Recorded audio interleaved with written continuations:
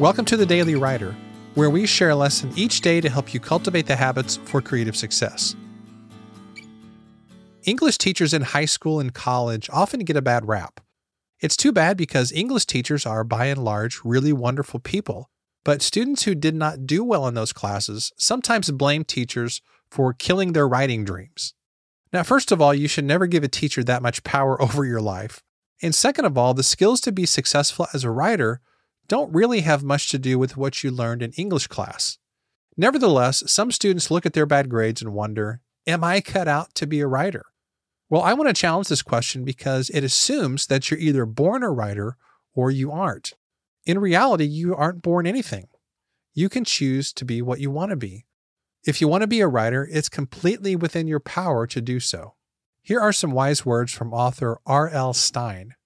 People say, what advice do you have for people who want to be writers? I say they don't really need advice. They know they want to be writers, and they're going to do it.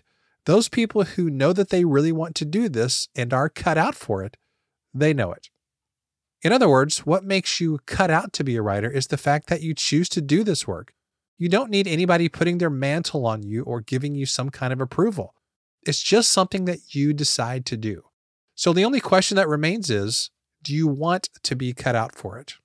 If so, you'll find a way to do it. Thanks so much for listening to today's episode. I want to take a moment to let you know about our Daily Writer membership community. You know, one of the very best ways to develop better habits and impact more people's lives with your writing is to spend time around other successful writers.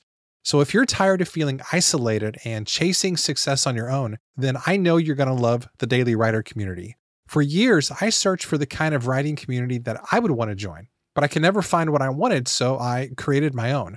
Some of the features include weekly writing sprints, monthly community calls, book discussions, calls with guest experts, and much more. For more info, you can visit dailywriterlife.com/community. Thanks, and I'll see you tomorrow.